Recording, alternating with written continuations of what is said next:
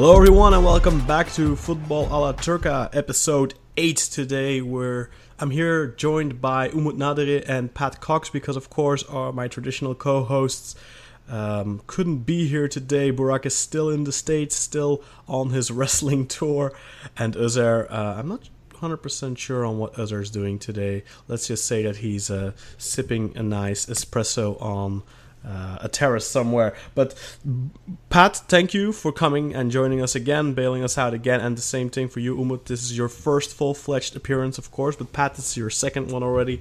And Hello. Thanks to both of you for coming on and talking some Turkish football with me. Thanks for having us. Hello.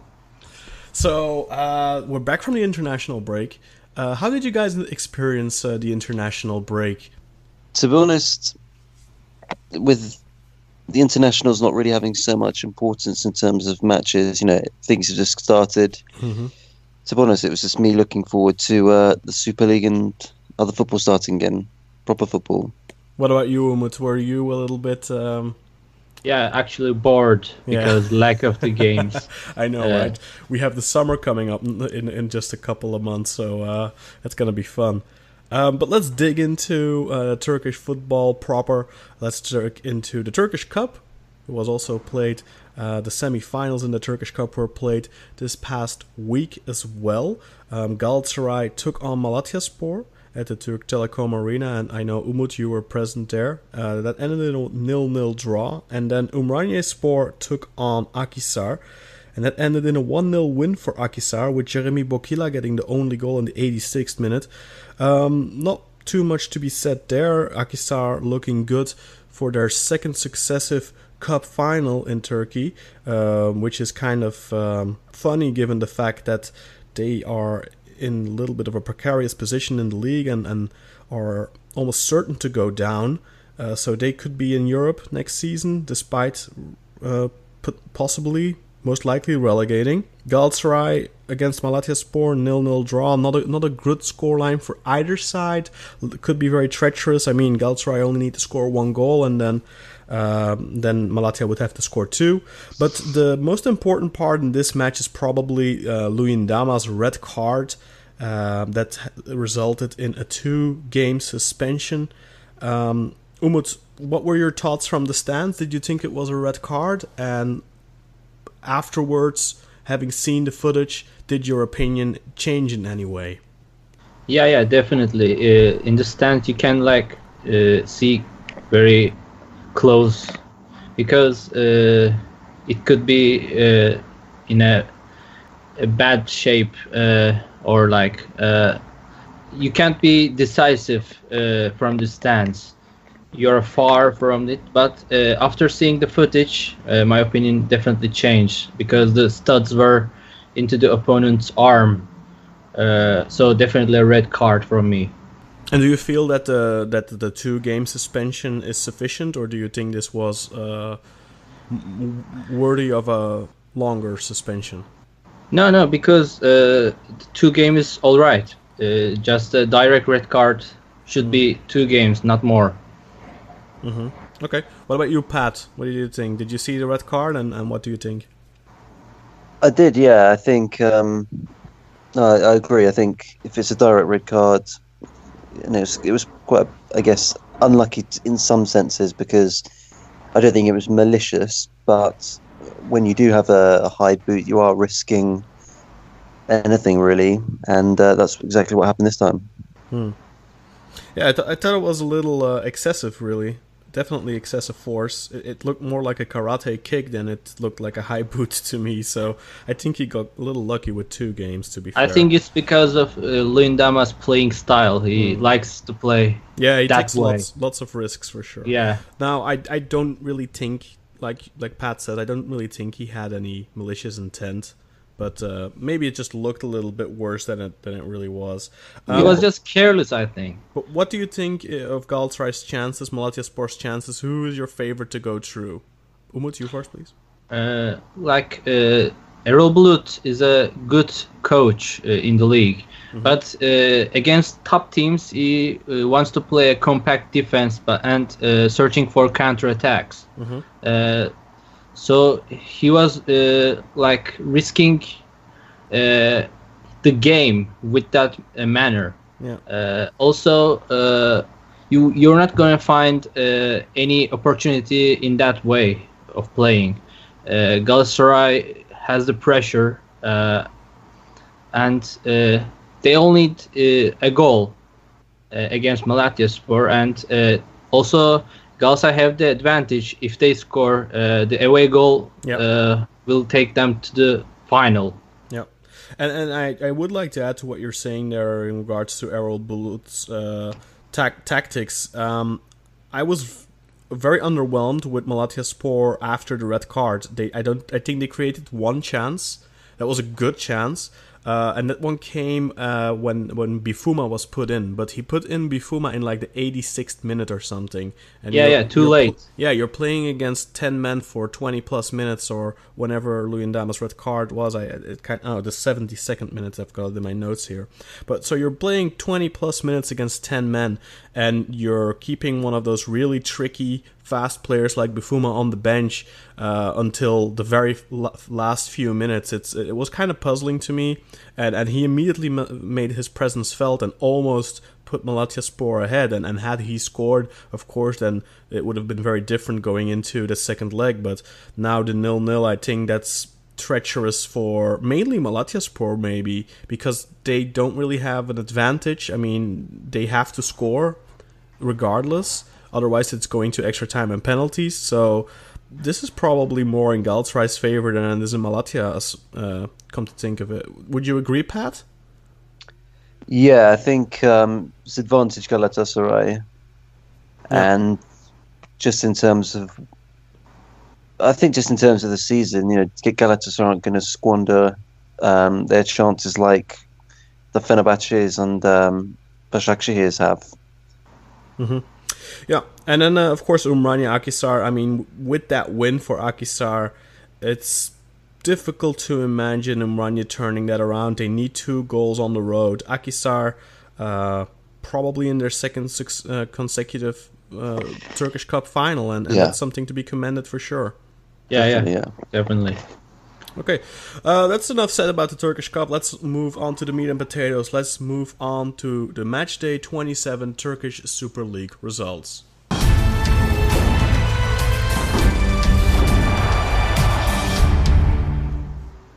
Take it.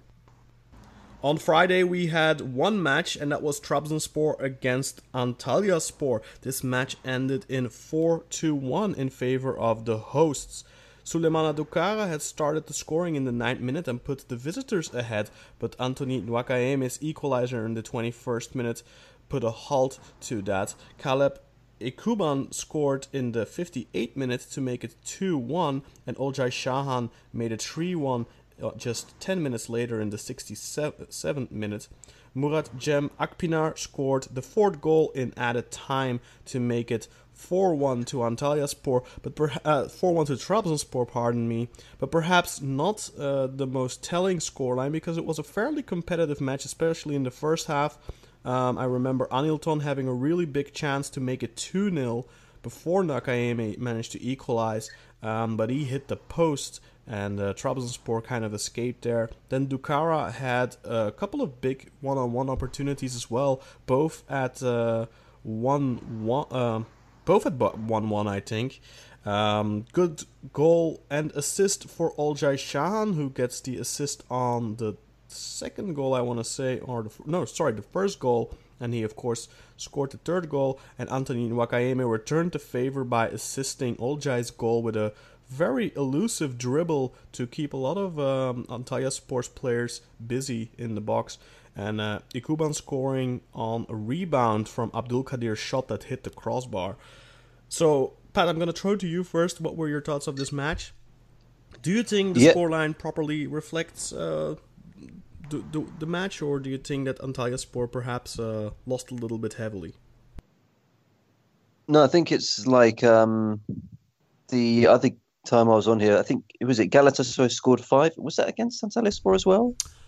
That might actually have been Antalyaspor, yeah? Yeah, but that was a game where it could have been 3-1 to Antalyaspor at half-time. Oh, but then, right, yes, you're right. Yeah. But then they capitulated in the second half. And this, to me, this is exactly the same. Like you say, when they were 1-0 up, they had a great chance to get the second, which, when you're 2-0 down at a half-time or similar, it makes it difficult to get back into it. But, luck went against them this time, and yeah.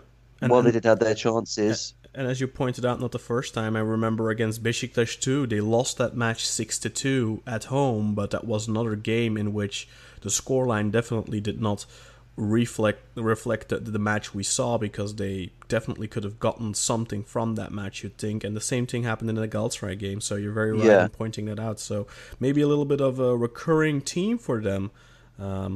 What's your thoughts about it, Umut? Well, I have to tell that it's like always when Bülent Korkmaz plays against a bigger team than he manages. It's about the courage of the team.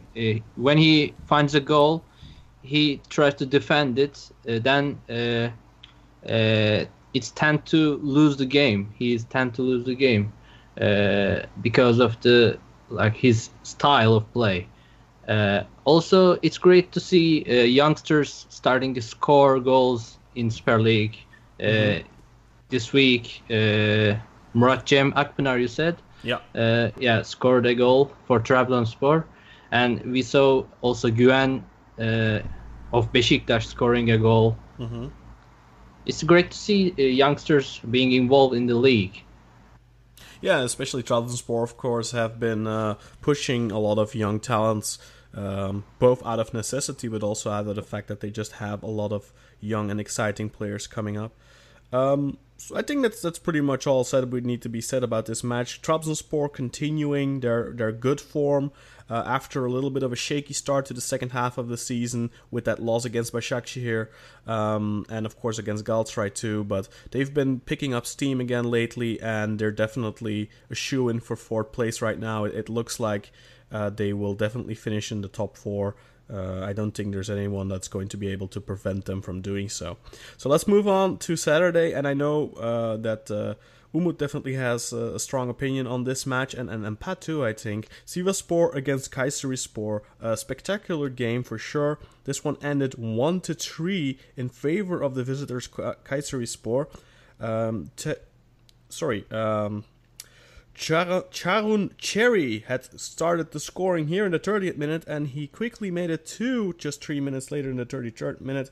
And Hassan Hüseyin Acar had made it 3-0 in the 45th minute.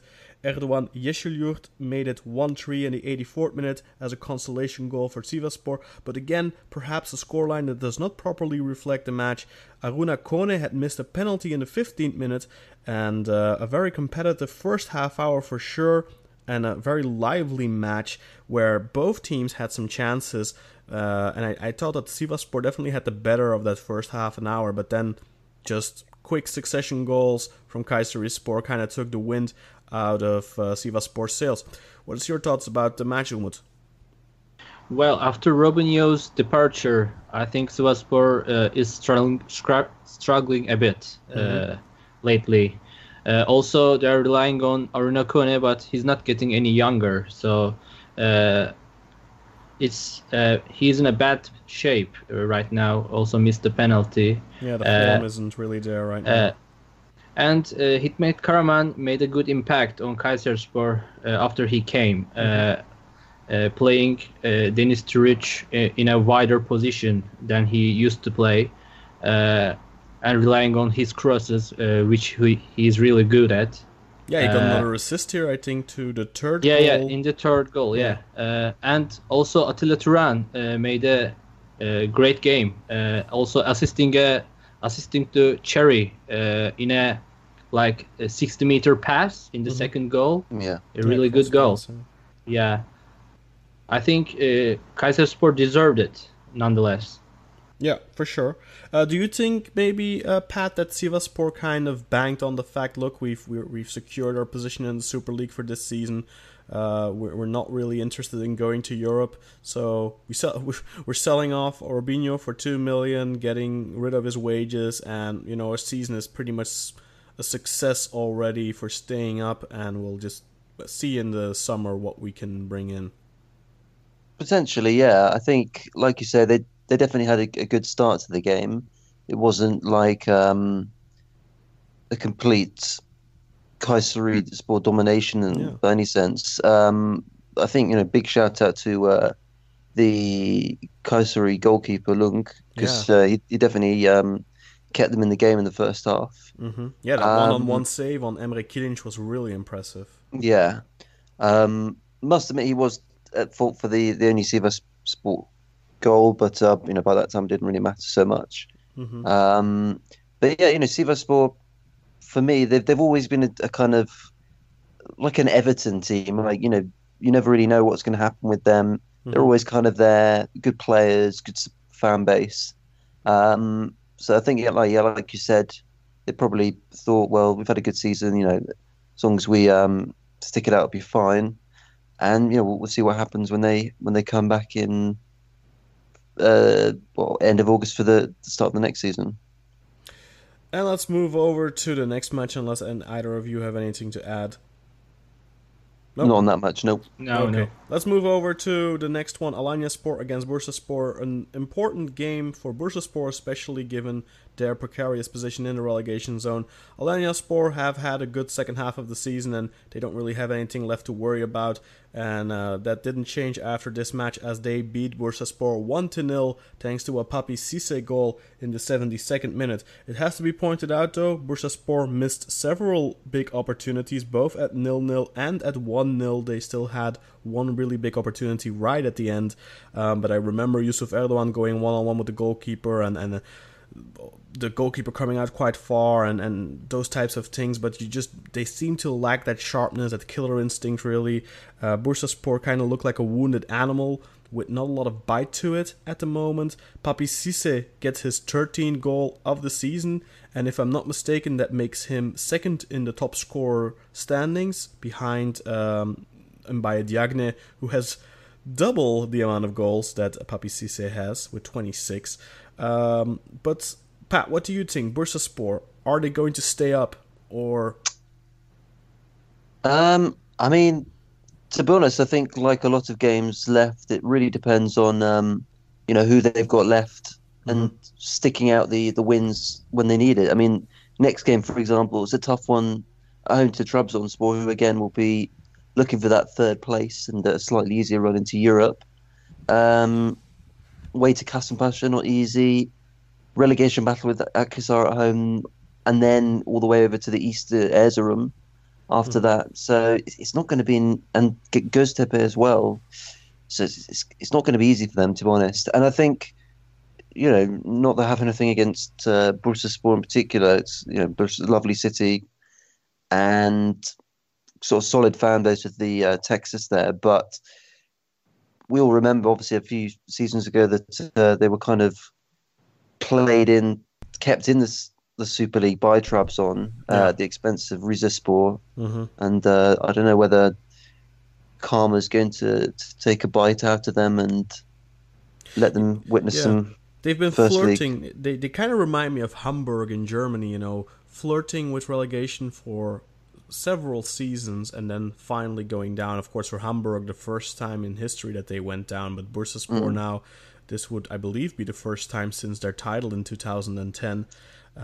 Yeah, for sure, because they haven't gone down since. So, what do you think, Umut? Are Bursaspor going to manage to stay in it, or is Göztepe going to be the... I think Bursaspor's fan base is against the team in those kind of circumstances. They can manage to drop the team's mood because of the pressure they're giving to the team. Yeah, we saw it a couple of weeks ago with Yusuf Erdogan. Yeah, also in the previous years, we've seen them fighting inside the bus of the players, fans going inside the bus, hitting the players. Yeah, sure. Harun Tekin was involved in the time. And Bataja too, I think. Yeah. I think that was one of the reasons he left the team as well. I think Bursaspor can manage to stay in the league, but Samet should make a good impact in the next games. he will be facing tough teams. I think I have to tell about Alanyaspor as well. Ozan Tufan made a great impact to the team after the transfer window. Yeah, especially in recent weeks. I mean, he didn't get into the team straight away, but he's been picking up form a little bit lately. Yeah, he is managing to play better every week. Also, Sergen Yalçın was playing really good, managing the team. That's it, I think, about the match. So we already, Pat already touched on the remaining schedule for Bursaspor, but it's interesting to note though that playing Erzurum still, playing Akhisar still in consecutive weeks. They also play Kasımpaşa, who Kasımpaşa at this point probably safe, but they've kind of picked up form again recently because they had a terrible start to the second half of the season, but in recent weeks they haven't lost. So Bursaspor are still playing all of their relegation rivals. The 30 match day 32 fixture between themselves and Göztepe could be crucial. Yeah. And I think they're kind of unlucky in the fact that they're facing Akhisar and Erzurum. Or not towards the end. Well, they are towards the end, but if they would have faced those two teams in, like, let's say, week 33 and week 34, then both would probably be relegated mathematically already, and it's different then. Now those two teams are still going to be fighting, for whatever chance they may have left, and that could make it even extra tricky for them. And, the scrappiness of Akhisar, we saw it on this match day, and we're going to talk about it later, but they can still be dangerous. So Bursaspor in a very precarious position for sure. Definitely. So let's move on to the main event of Saturday. That's Galatasaray against Malatyaspor, a repeat of the semi-final earlier in the week in the Turkish Cup. This time it did not end 0-0, however. Galatasaray trashing Malatyaspor 3-0 with 3 goals coming from Mbaye Diagne, a hat-trick, his first hat-trick in Galatasaray colours, but perhaps with a little asterisk next to it because both 2 goals were from the penalty spot and the other goal was very lucky deflection. It was really Emre Agbaba who scored, but his header deflected off of Diagne, I think, and that's why it got awarded to Mbaye Diagne. So kind of a cheap hat-trick to say the least. But I have to say, I've been told that the goal was counted to Emre Akbaba by the referee. Yeah, it was indeed during the game, but it was recorded as a goal for Diagne as far as I can tell. I'm going to check on tff.com.org for you just to be sure, but where I checked earlier, beIN Sports gave it to Diagne, so that would be his first official hat-trick in Galatasaray colours. But let's talk about this, Umut. Of course, you're a season ticket holder. You were in the stands again for this game. What was the difference between the match in the cup and this game? I think it's always harder for you to face an opponent twice in a small amount of time because both sides know the weaknesses of the opponents and they can work for the weaker sides. Also, the fact that Linas was playing instead of Emre Taşdemir led the scores during the game, made a huge impact on the left side of the Galatasaray. Yeah, he won the penalty, and right before that, he had already assisted Feguli. Yeah, but that definitely was disallowed for offside. But Linas was involved in the 3 goals. One wasn't given. Also, I have to tell Diagne is in a better form than he used to be when he first came. But still no goals from the play instead of penalties in a normal goal because he was given great money from Galatasaray for his transfer, and we are expecting better results from him, but still just scoring for penalties. Yeah, he's slowly turning into being a little bit of a penalty merchant, and perhaps if there was ever a match to pad some stats, I think this was it. He, of course, moves to 26 goal in the league now, and I think it was clear already that he was going to become the top scorer already at the end of the first half of the season when he had scored 20 goals in 17 appearances for Kasımpaşa.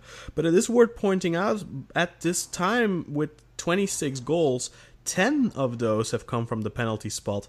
That's almost... that's like what? Half of them. That's 37% or something of his total is from penalties at this point. But it does have to be said still, 16 goals. Maybe if you don't count the one that he scored today, 15 goals from open play. That's still more than anyone else. But yeah, but I mean, still more goals than any other player in the league has scored. I mean, this, like I said, Papi Cisse is in second place there with 13 goals. But so far, not the most impressive start for Diagne, but he gets the goals, and that's important for him to build up that confidence and to get more and more in form, and he is slowly getting there, as you said. Pat, what did you think of Diagne's hat-trick and the result? Did it surprise you at all? No, I don't think the result at all surprised me. Obviously, with the Galatasaray playing before Başakşehir, then they weren't going to squander their chances like they did in the cup. And I think, although luck and favour were with Galatasaray this game, I think if they hadn't have had those penalty calls and the deflected goal hadn't gone in, they would have ground out a victory anyway. I think this is, it's one that they can't lose, really. I think moving forward, again, all they're waiting for is Başakşehir to slip up. Yeah, very true, and that could very well happen next week, but we'll get to that later. Let's move on to Sunday results. Kasımpaşa beats Erzurumspor 2-1, and Erzurumspor, they fired Mehmet Özdilek a couple of weeks ago, and they've lost everything since, and that came right after a 1-1 draw against Galatasaray, so really makes that decision even more puzzling, perhaps. And the striker that never scores, Bengali Koita, scored twice in this match. In the 29th minute, he opened the scoring 1-0, but Samuel Eduk tied things up in the 61st minute, scoring against his ex-club Kasımpaşa, and then Bengali Koita again in the 76th minute to make it 2-1 to Kasımpaşa, and that one really just pushes Erzurum further in the relegation battle. I mean, they're pretty much done for at this point. They need 6 points just to go equal with Bursaspor, and then of course hope that Göztepe don't get more points. So it's going to be very tough for them to stay up still, which is a shame. I think I've enjoyed Erzurumspor. There was a late VAR decision where there was a potential penalty for Erzurumspor. The referee went to check out the footage, but decided not to award a penalty there. So, Pat, I'm going to throw it to you first. Did you think that was a penalty perhaps for Erzurumspor? Could they have gotten the point at the end, or do you agree with the referee's decision?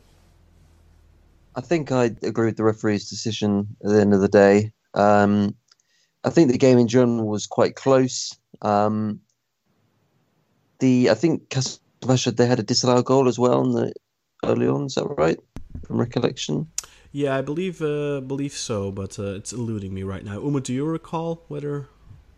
Well, I haven't watched the game, to be honest. Okay. Then not much left to be added there then. But please continue, Pat. And I think at the end of the day, I think Kasımpaşa deserved the victory. I think they were slightly on top, and again, looking at Erzurum, just going to have a quick look to see who they've got next. I think they do have a couple of games with the lower league. They've got... Yeah, they've played everyone at the top of the league, I think. Yeah, so to be honest, I don't know, they don't seem quite down and out, especially if they look ahead. So their next game's a bottom of the table clash against Akhisar in Erzurum. They then have Göztepe away, and obviously we'll get on to what happened with Göztepe in their last home game. They have Bursaspor at home as well. So that's 3 games against direct rivals. Exactly, yeah. And if they win all 3... well, who knows what would happen then. Yeah. Slightly tough games where they got Fenerbahce at home and then Kayserispor away at their last 2 games. not tricky, so it could come out to the final game for them. But yeah, neither Göztepe nor Bursaspor, I guess, can be too confident in terms of what kind of team that they'll face, especially if they get a win against Akhisar next Monday. Yeah, very true. So very interesting weeks to come up in the relegation zone for sure, but with 22 points, it's going to be extremely tough for Erzurum. Regardless, they're in positions where they have to win every single game that comes up now. So let's move over to that other relegation candidate, to number 16 in the league table, Göztepe, who faced number 18 in the league table at the time of this match. But Göztepe, with another of those almost final chance types of games, or at least one of those must-win matches, they didn't do it again. They lost at home 1-0 to Akhisar, with a goal coming very late through Helder Barbosa in the 88th minute. And up until the final 20 or so minutes, I thought Göztepe really were the better side and deserved the win. But Akhisar, in those final couple of minutes, they really came up, and they were dangerous a couple of times. And at the end of the day, perhaps even a deserved victory for them, because Göztepe, despite having a lot of half chances maybe, they couldn't really create 100% scoring opportunities. Lukac with a lot of saves, but those were usually from shots from distance. And Göztepe just look a bit toothless, to be fair. Umut, you're an Izmir native, if I'm not mistaken. You have a lot of sympathy for Göztepe. And what's your feeling regarding their current situation? Well, I'm upset that they were defeated in their own stadium. And I've been expecting a better result from them, but Akhisarspor played really well, and I think Kokalic in the defense made some great tackles early on in the game, preventing the goals. Also, Milan Lukac of Akhisarspor made a great impact. But in the game, Göztepe was really poor on finding chances in front of goal. Yasin Öztekin and Halil Akpınar failed to feed Cameron Jerome by their crosses. Also, Nabil Gilas went on the late stages, but he also failed to find the net. So I hope next games will be better for Göztepe, but still they're in a hard stage about the relegation. I think that's it. What about you, Pat? Were you surprised by this result? Yes, I think so. I think in terms of what Göztepe needed to do, especially being in their home stadium, I was expecting to at least score, to not even get anything on the score sheet. Was quite disappointing. Yasin, for example, he missed a couple of good chances. There's one where he had the perfect opportunity to place it quite well, or at least do a sort of half volley, but he absolutely skied it. Mm-hmm. And I'm sure when the final whistle went, he was kicking himself even more for not putting that away, because it was one of those things where, as we'll talk a bit more about when we discuss Fenerbahce, that you have to score regardless of how much time you think you might have. Yeah, and I think we've brought it up a few times already on the podcast, but Göztepe's main issue seems to be that they don't have a scoring forward. They had Adis Jahovic last season, they had Demba Ba before that, or was it the season before that they had Jahovic? But I mean, they've had scoring strikers before, and right now they are relying a lot on Yasin Öztekin.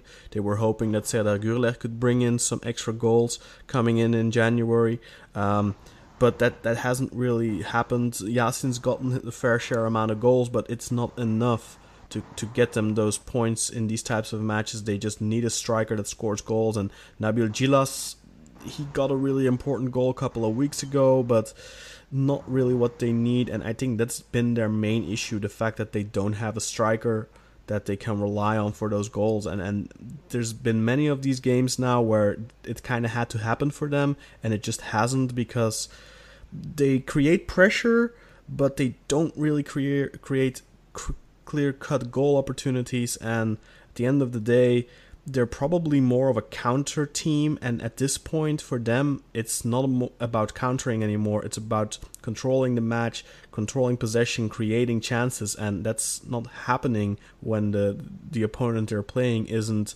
leaving a lot of space in behind the defense, because that's where Yassin and Serdar shine, but it's not happening for them right now. So they're definitely in a precarious position, and I keep using that word a lot, but that's just the way it is.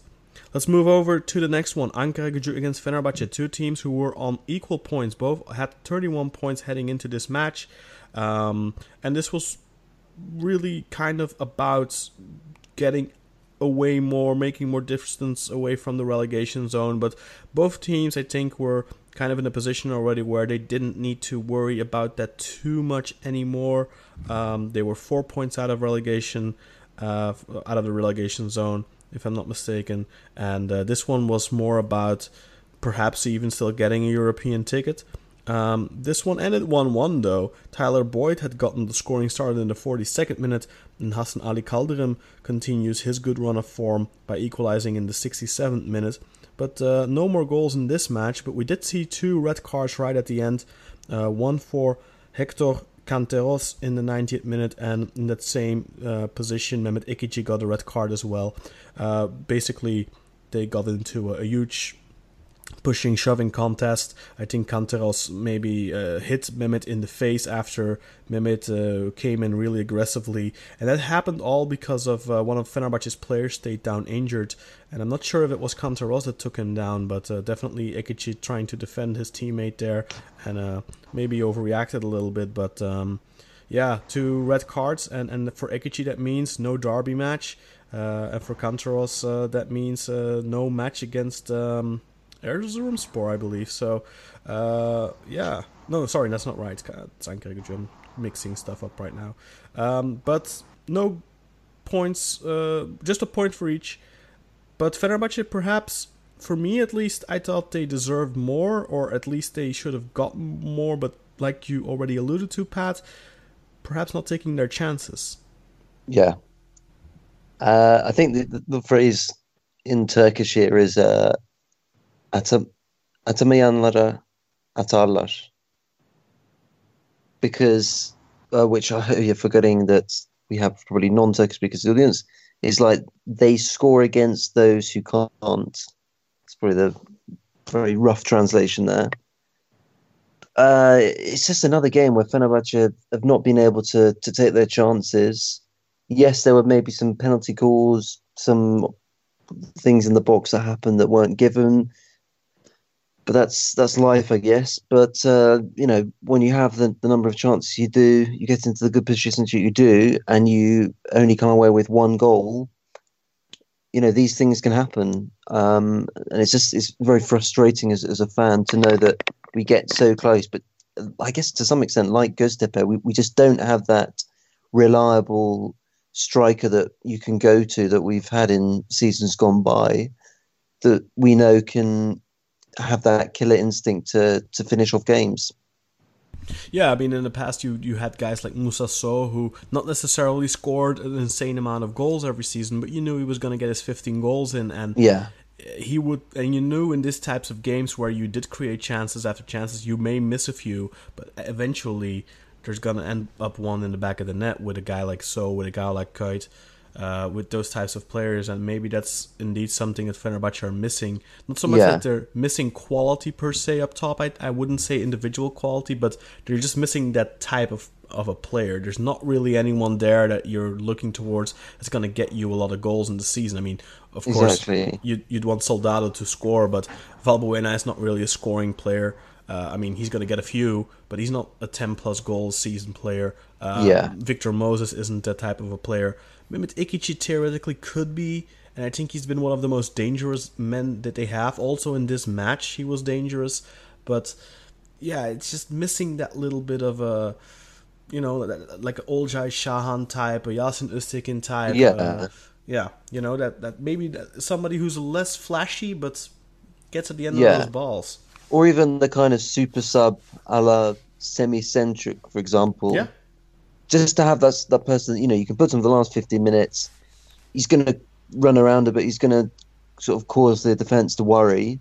We just don't really have that. Just looking on the sort of lineup right now, bar Soldado, who was obviously playing, we had no out and out strikers that could come on to either add someone to back him up. But obviously they had the red card. But I think our last substitutions been made before then, and without anyone to back Soldado up, you're really worried.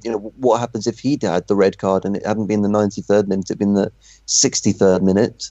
Then we would have been playing with a kind of 4-6-0 to some extent.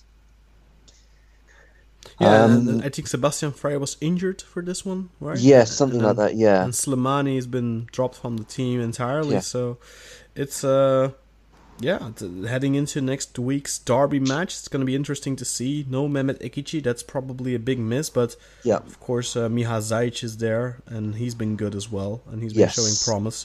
So fortunately, no yellow card to Skirtle either, because I was a bit worried that he'd pick something up, but he's going to be there next week, hopefully. We saw a couple of weeks ago, of course, that he can get away with a lot of things.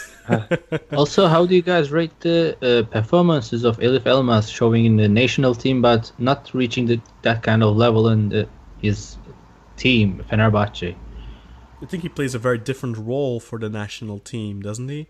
He plays in a more offensive role. He's put in a more of a leadership position. I think at Fenerbahce he's expected to do more dirty work, and I think that when we look at his playing style, I think when it comes to his defensive capabilities, I'm not convinced, if I'm honest. I mean, he makes a lot of silly tackles sometimes and takes stupid yellow cards.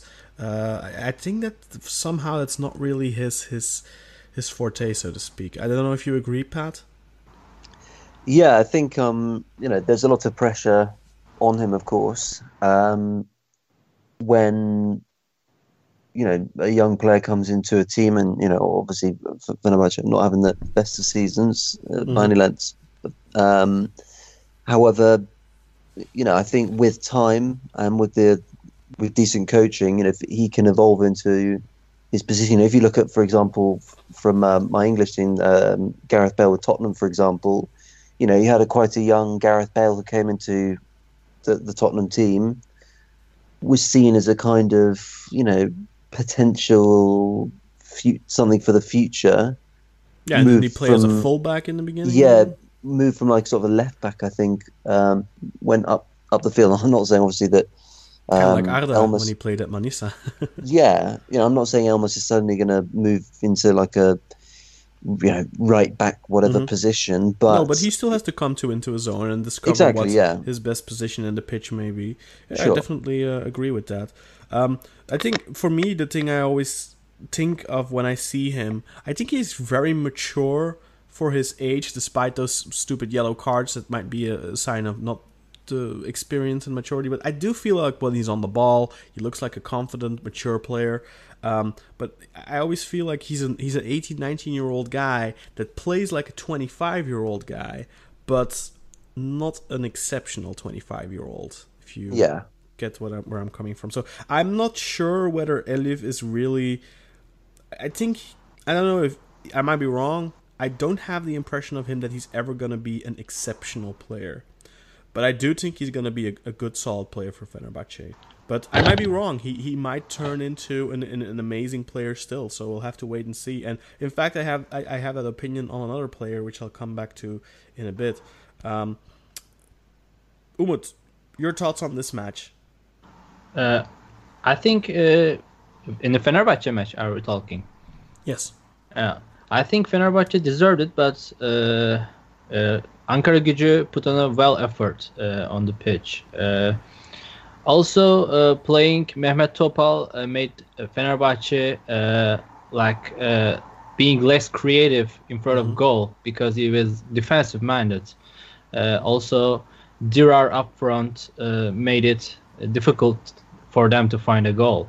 They found the goal from Hasan Ali Kaldırım, getting in front of goal with a Soldado's assist, playing as a target man in that position. Yeah, and that's where you expect the left winger maybe to come in, but we're seeing that it's Hasan Ali who has to come in there as the left back, and it's not the first time that we've seen it. It's not just a rare occurrence here. I think that's something we were talking about earlier, where Fenerbahce kind of lack that guy that maybe not the flashiest player, but that type of a winger that can get a goal and can get on the end of passes and stuff like that. I think Gerard should be playing a right back, like how Hasan Ali plays, because he likes to attack and he has a decent defensive effort during the games. Isla is good, but for offensive things, you need more from a player. So I think Gerard could be a better selection for the right back position. Okay. Also, Ekici being sent off is a bad news for Fenerbahce for the derby, because the creative mind he is. And I think Michal Zajc is going to be replaced for Ekici in the derby. Yeah, he will replace him. Also, Elif Elmas is an option. But I don't think he has a composure to play a big game like it is as a derby in Turkey. But I think he will find some time in the end of the game. I think Arsenal will give him a chance during the game. Also, how do you rate Tolgay Arslan in the game? I have to admit, I might have been a little bit of a guilty pleasure of mine, because the goal from Ankaragücü that came directly from Tolgay losing the ball in a sloppy way in midfield, and that's the thing I always hated about him when he was playing for Beşiktaş, is that nonchalance at times in midfield where he could give away the ball and that would lead to a dangerous counterattack. And I think he is, when he is focused, when he's completely with his head in the game, he's probably one of the best top 3 central midfielders in the league. But he has a huge concentration issue. Like, he cannot focus for 90 minutes, I feel like. But I think he has shown quality for Fenerbahce for sure. What do you think, Pat?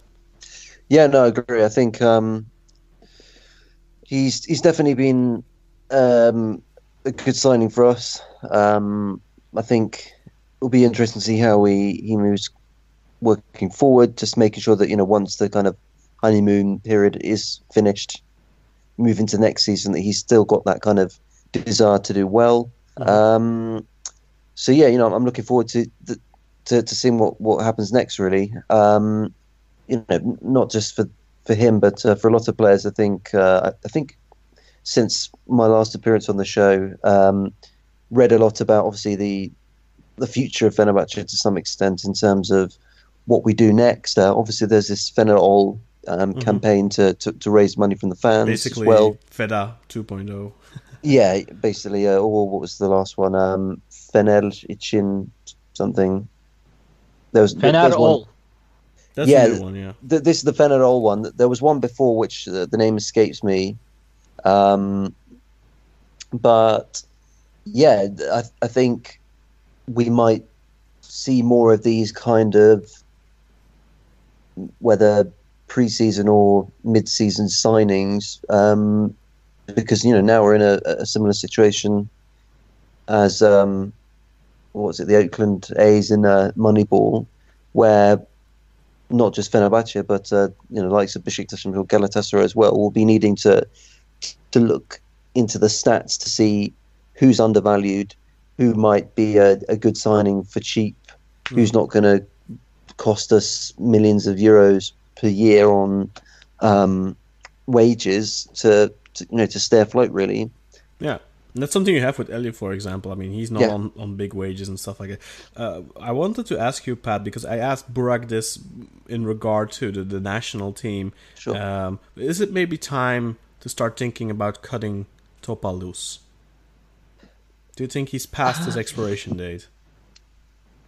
I think it's interesting, yeah, because he's the kind of standard. Well, ever since I've been supporting Fenerbahce to some extent, he's been there Mm-hmm. in his defensive midfielder position.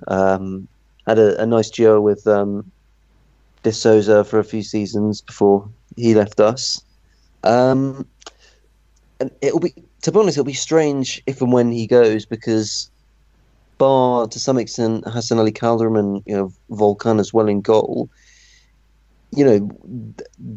For me anyway, that will be the sort of end of the generation that I'm familiar with to some extent. Mm-hmm. And what I've been thinking, and perhaps even said on the last show, is Fenerbahce have really had an identity crisis. That's probably the best way to explain it. They brought in lots of players at the beginning of the season, a lot of sort of foreign players as well, who may not be as familiar as Turkish football as, let's say buying people from some of the other foreign players from some of the other Turkish teams as well.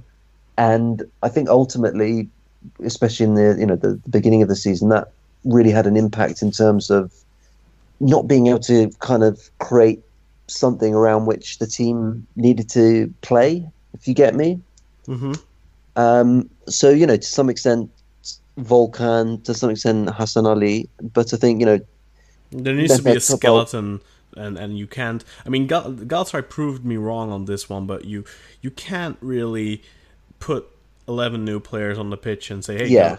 Go. That doesn't work usually. Sure. Somehow it worked for Galatasaray last season, but 9 times out of 10 it won't. Like 2012 season, when the Terim first came, he put a new set of players on the field. Yeah. Just like Hakan Balta was from the previous season. Mm-hmm. All the team was gone, but he grabbed the title. Yeah, but with rivals severely, you basically hurt Trabzon just by taking Selçuk away there. Egemen left as well. I think Burak left a year after, didn't he? Yeah. But Trabzon were weakened. Fenerbahce were going through the whole match fixing thing. Also, we took Engin Baytar from Trabzonspor. Oh, right. Yeah, and he was pretty important that previous season for them. So, but you also, in the process, you kind of weakened the rivals, especially Trabzonspor. So, but usually, changing a lot of players doesn't really work all that well. I think for Fenerbahce, perhaps it was more of a situation of they put off transitioning for too long, and then they tried to do it all in one transfer period, and that just doesn't work. But I think guys like Volkan, we can say probably that he's been over his expiration date for a while now. Yeah. Topal has been declining for the last 2-3 seasons. And Hassan Ali Kaldırım, he's still not that old. How old is he? Like 28, 29? So yeah, he's probably a bit younger than me. Yeah, I think. He's still got a couple of seasons in him for sure, and I think he's playing one of his best seasons, if I'm honest, despite the fact that Fenerbahce aren't doing so well. Scored a blinder against Besiktas. Yeah, and he scored another good goal here, and he's been one of those guys that has kind of been putting the team on his back at times, and that's something you don't really expect from a left back. Sure. Also, he scored in a national team, if I remember correctly. Scored his first goal for Turkey against Albania, if I'm not mistaken, or was it against Moldavo? Moldavo, I think. But let's move over to the Başakşehir against Konyaspor match. The league leaders played Konyaspor on the main event slot, so to speak, on Sunday, and they won this match 2-0. Goals coming from Marcio Mosoro in the 50th minute and Indian Visca in the 69th minute. Elgero Elia had already scored in the first half, but that goal got disallowed for offside through VAR. But all in all, a pretty simple victory for Başakşehir. Konyaspor never really put much of a threat towards Başakşehir until it was already 2-0. Then they started poking their heads at the window a little bit, but pretty straightforward win for Başakşehir, as they have been getting throughout the season, and they don't really show any signs of slowing down. Umut, how hopeful are you that you'll still be able to catch Başakşehir? Well, it's a difficult task for Galatasaray because not being beaten on the run and expect Başakşehir to suffer during that time. I mean, it's really difficult, but I hope we achieve it. What do you think, Pat? Yeah, I think a lot will come out in terms of what happens next weekend. Quite a crunch weekend for all teams, really. Just having a quick look to see who they've got coming up as well. Beşiktaş. They play Beşiktaş next They week. play, Saturday? they played their away to Besiktas next Saturday. So in terms of who they've got left, they do have Galatasaray away in their penultimate game, which is pretty crucial. And I think they still play Rizespor too. If I'm not mistaken. Yes. So they've got 2 home games: Rizespor and Göztepe, away to Sivasspor, back home for Ankaragücü, then round the corner to Galatasaray. The sort of end of May, then final game to the boys from the beach, Alanyaspor. But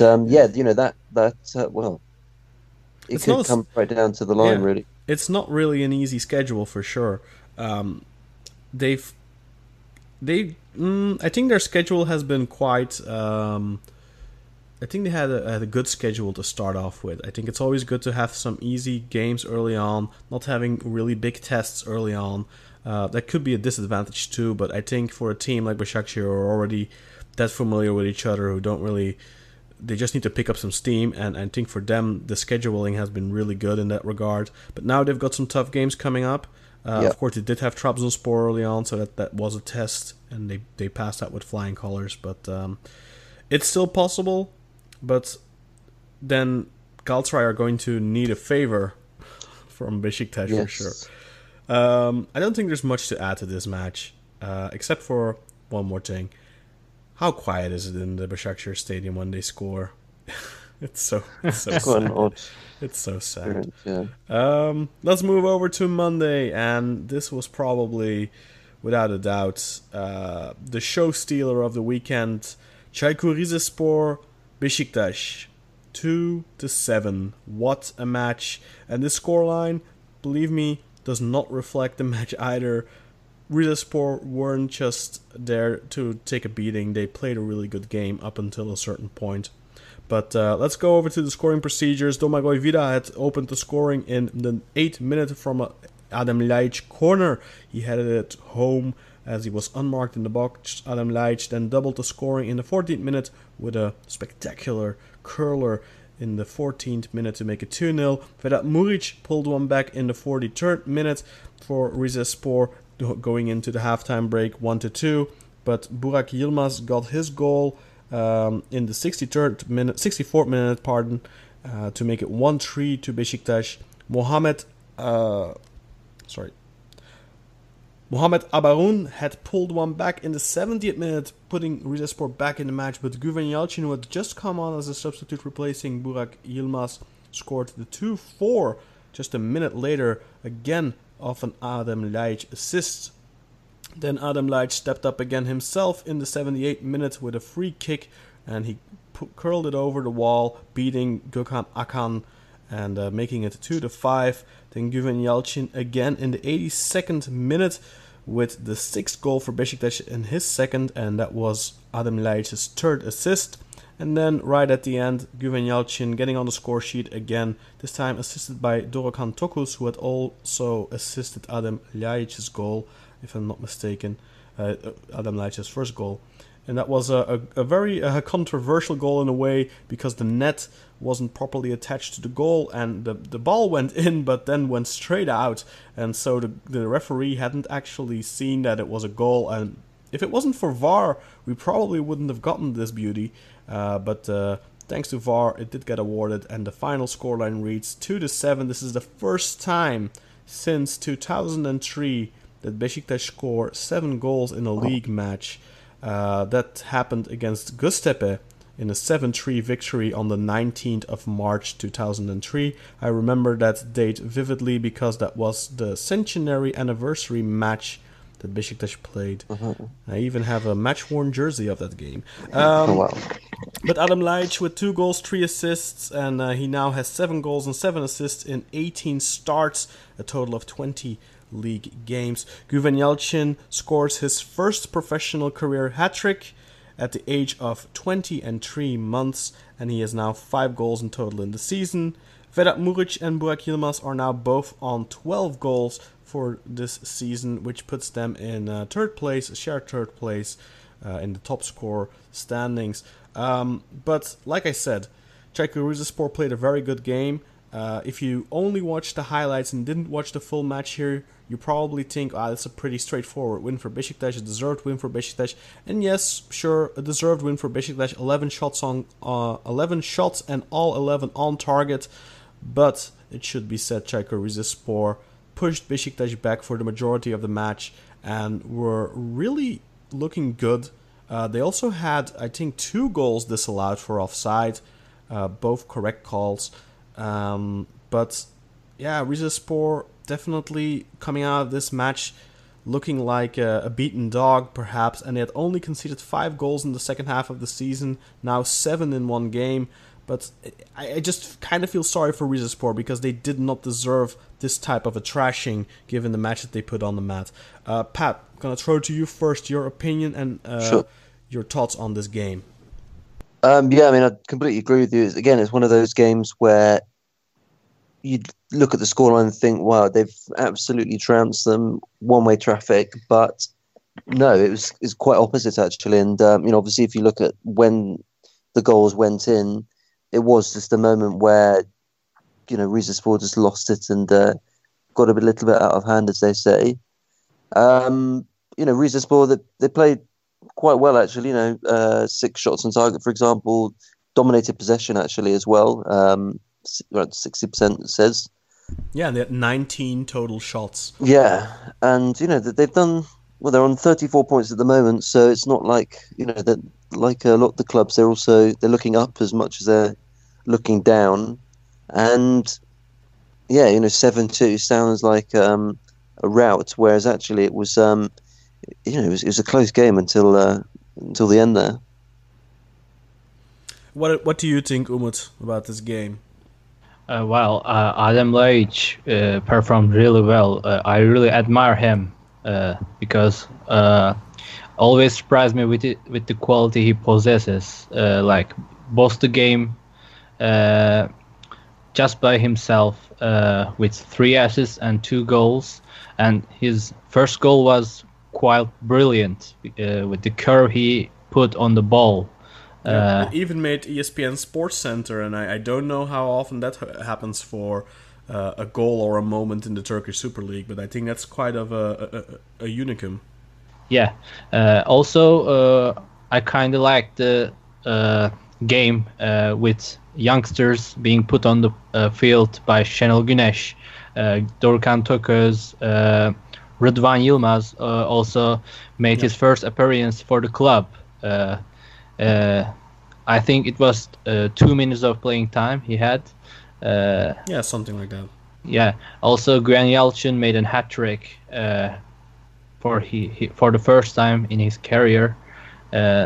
Really good effort from him. I think that's that. What do you think of Guven Yalcin, Umut? Would you rate him as what type of a level of a talent would you rate him at? Do you think he's gonna be the next Burak Yilmaz, or do you think he's gonna be maybe the next Umut Bulut, or more of a Mustafa Bektemek level player, or where do you see him in the next 4 or 5 years, maybe? I think it's quite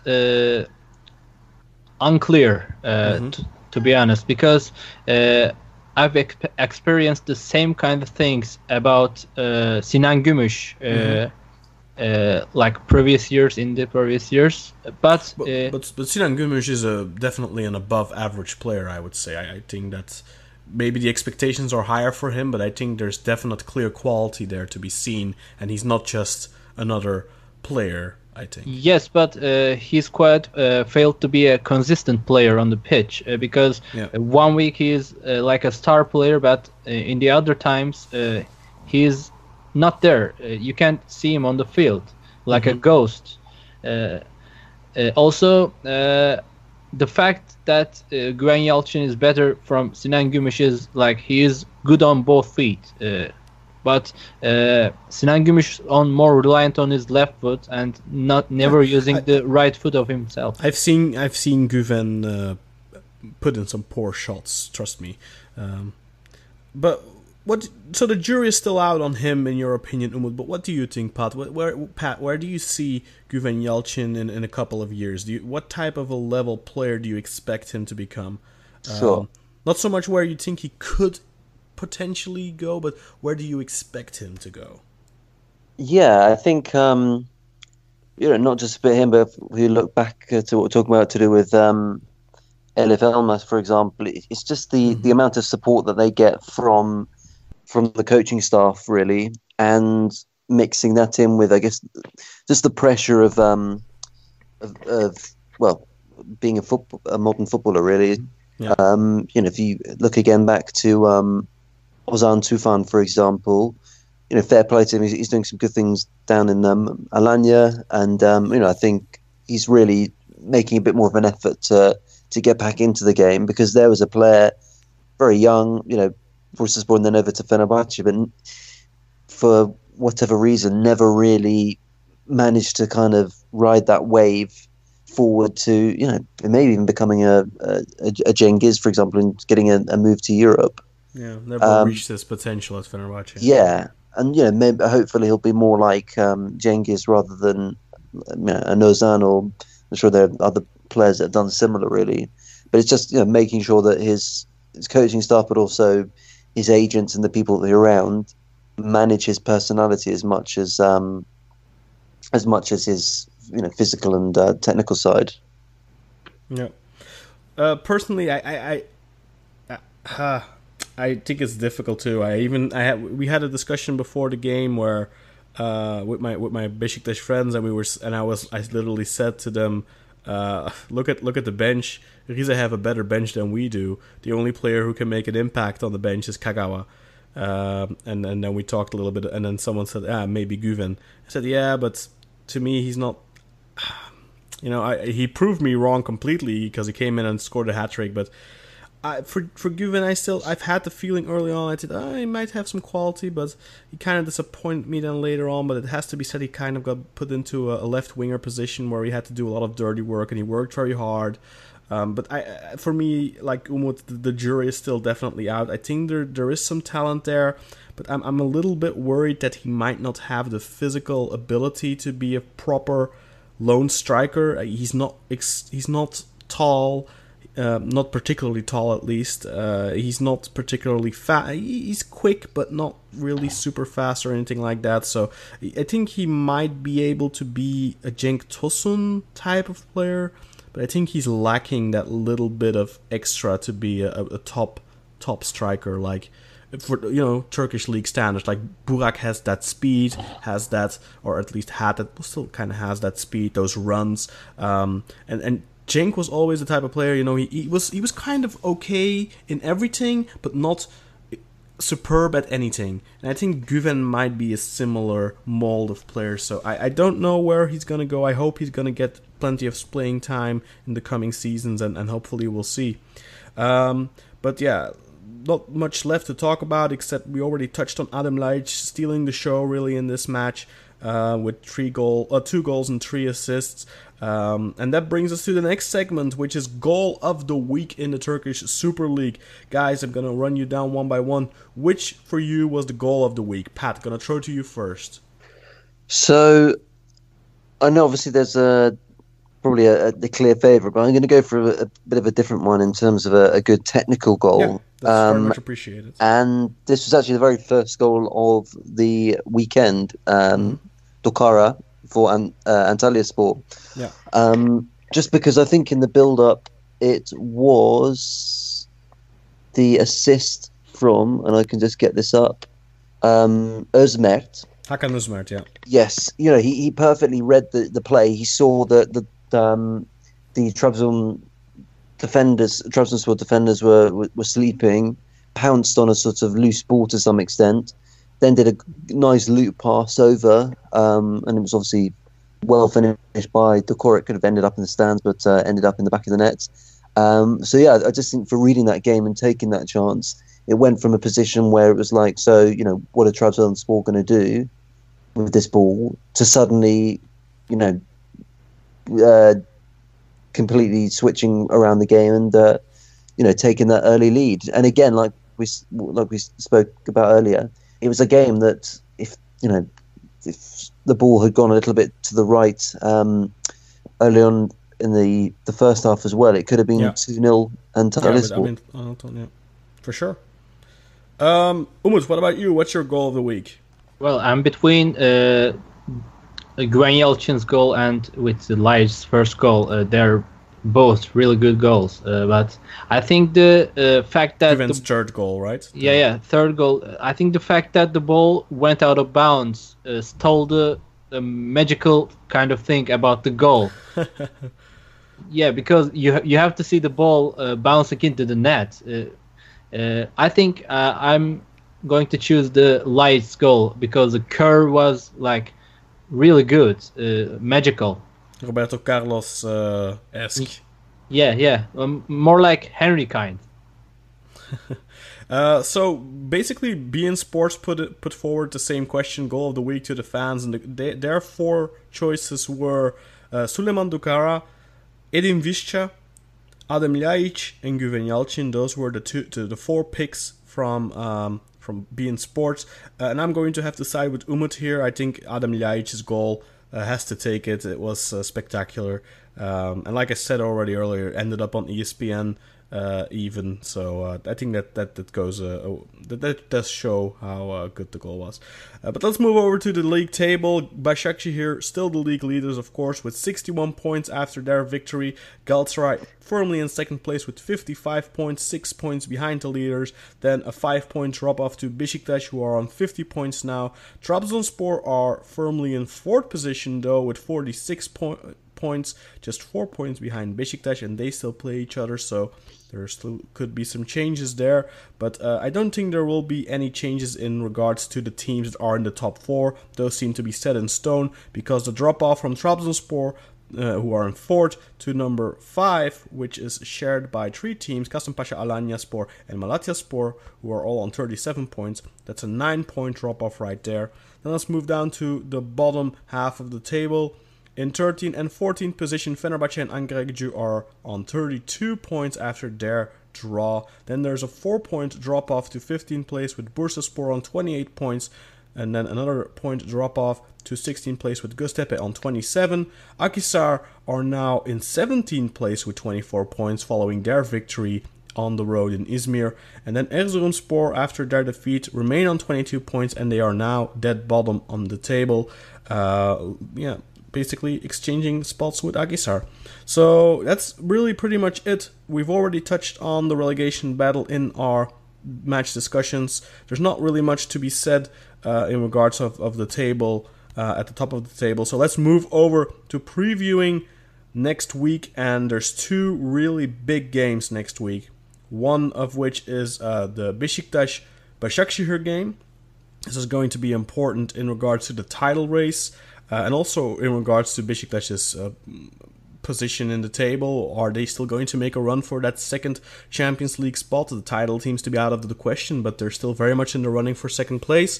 And they also have to look back at Trabzonspor, who are breathing down their necks with just a 4-point gap there. So first up is that match, Beşiktaş against Başakşehir, and then of course the cracker, who I think everyone is looking forward to, Fenerbahce against Galatasaray.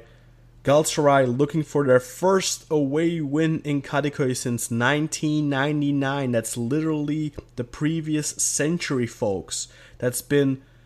How long has that been? That's been 20 years this year. So, could Galatasaray get their first win in 20 years in Kadıköy? Let's talk about that first. Pat, what do you think? First win for Galatasaray in 20 years or not? I don't want to say anything that will, how do I say, bring the Nazar evil eye at all. So I'm going to be very careful with my words.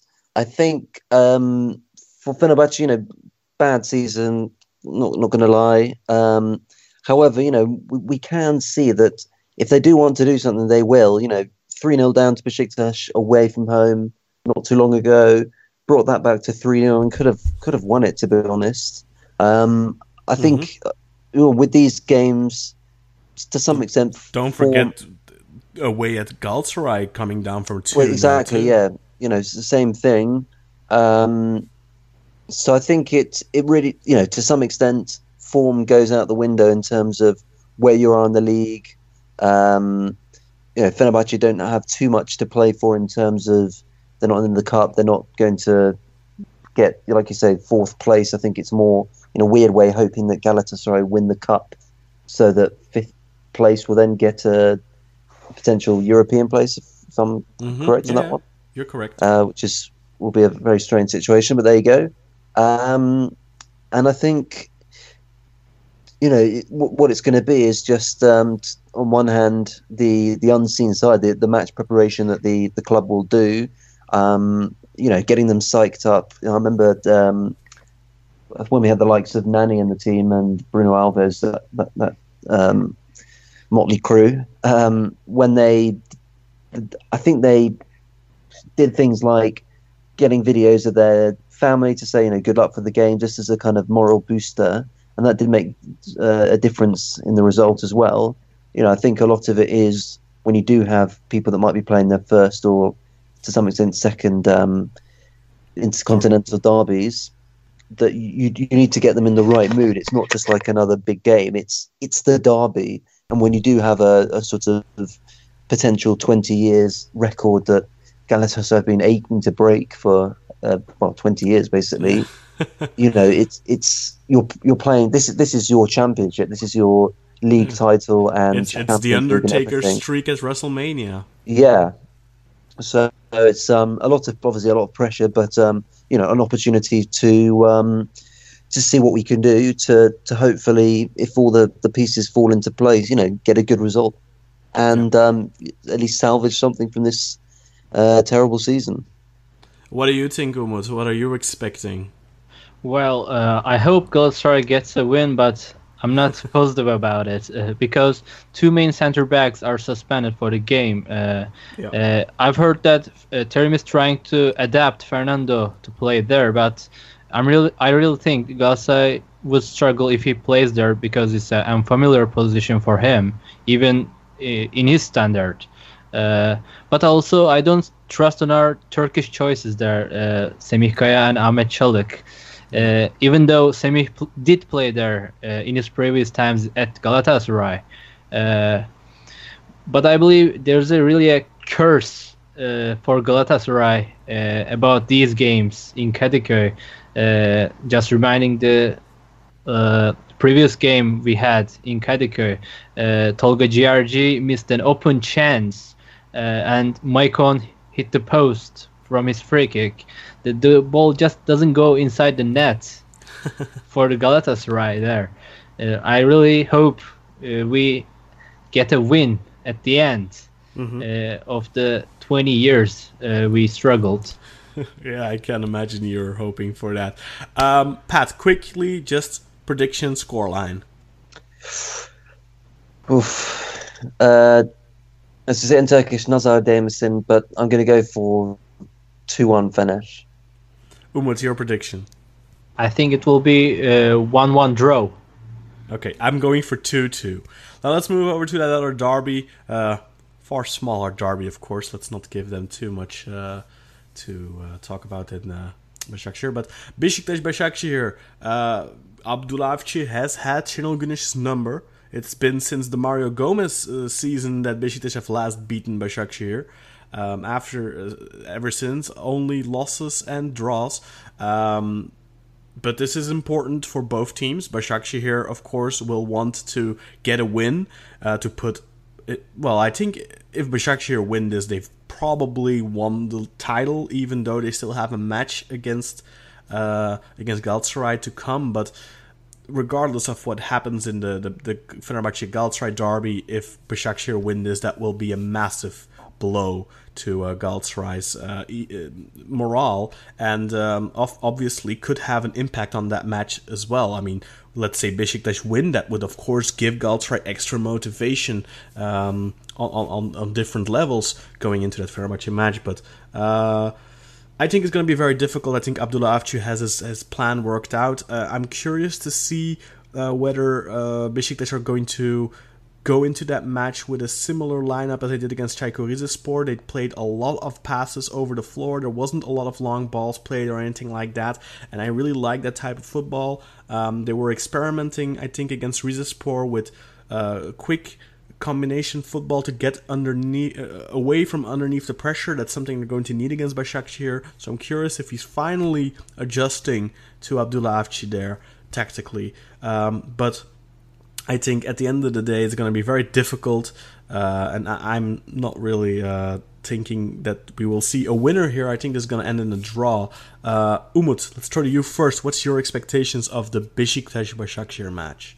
I think if Laiç shows the same quality he did against Rizespor, Beşiktaş has a chance against Başakşehir. But one of the best things Başakşehir does is the defending process. From the start of the game until the end, they show a huge power. They have a lot of discipline. Endurance also. But the fact that Başakşehir has a high age level players is a disadvantage against Beşiktaş, who has a younger players on the field. Also, they're searching for more in the game. But Başakşehir has a better run in the recent weeks. I think Beşiktaş has a chance of winning. Yeah, I mean, they always have a chance. They're at home, so it's definitely not outside of the realm of possibility. Pat, what's your opinion? What do you think? Yeah, I think obviously Başakşehir have got a solid team there. They've got a strong defence as well, which obviously will need to be aware that Beşiktaş do have the possibility of scoring up to 7. However, I think, especially with the derby game coming up, Başakşehir will be going for it, knowing that let's say if the home team do win on Sunday, that they'll then have a 9-point gap over Galatasaray, which even with the away game to them, penultimate week as well. A win for Başakşehir almost guarantees them the title, I think. Sorry for interrupting, but is there any players suspended for the match from both sides? Let me think. I don't think any of the Başakşehir players got a suspension, and no Beşiktaş players are suspended, but Ricardo Quaresma is out injured with an ankle ligament issue. He'll be out for another 3 weeks or so. So Quaresma definitely won't play. But has to be pointed out, in the last 3 away games that Quaresma didn't play, Beşiktaş won 6-0 away at Tórshavn, 6-2 away at Antalyaspor, and 7-2 away at Rizespor. Interesting. So yeah. But let's move over to predictions, scoreline predictions. Pat, what do you think of the Beşiktaş-Başakşehir game? I'm going to go for what you went for the Super Derby and go for 2-2. What do you think, Umut? I think Beşiktaş will win 2-1. Okay, I'm going for 1-1. So we have the exact same lines. Except, But let's quickly take a look then at the remaining fixtures of match day 28 coming up next week. Of course, on Friday we have Bursaspor hosting Trabzonspor. A very interesting game as well there at both sides of the table. Really, Bursaspor, of course, need to start winning some games, and Trabzonspor, if they win, they put pressure on Beşiktaş for 3rd place. Then on Saturday we have Çaykur Rizespor taking on Göztepe. Atikir Konyaspor taking on Sivasspor, and then of course the late game on Saturday will be Beşiktaş hosting Başakşehir at Vodafone Park. Then on Sunday we have Kayserispor taking on Ankaragücü, Antalyaspor taking on Kasımpaşa, Malatyaspor taking on Alanyaspor, and then finally the main event, Fenerbahçe against Galatasaray, will be the evening game. And then on Monday we have one more match remaining, Büyükşehir Belediye Erzurumspor taking on Akhisar, and the winner, if there is a winner of that match, will still have a chance at staying in the league. But it's a must-win match for both. A draw doesn't help either side. So that's it for Matchday 28. We'll be back with that next week. Burak Sezgin will be back joining me. Uzar Dinjar will also be back, unless something happens, of course. But I'm sure that both Pat and Umut would step in if that's not the case. And I hope you all enjoyed listening to both Pat and Umut. And please give them a follow on Twitter. You can find them at PTCX, if I'm not mistaken, for Pat. Correct, yeah. And you can find Umut at Eydolast, EYDOLAST. You can find both of them on Twitter. Please let them know what you thought of their appearance on the podcast today, and they'll definitely be recurring guests. And guys, thank you both so much for coming on to the show and bailing us out, because those two co-hosts of mine had better things to do tonight. Thank you very much for having us. It's been a thank you pleasure very much. again. Yeah. And thank you very much for listening to episode 8 of Football a la Turca. Hope to get you all back next week, and let's look forward to those derbies and hopefully a great week of football and some spectacular goals as we saw in this match day. Good night. Good night. Or good morning. Or good afternoon, or whenever you're listening to this.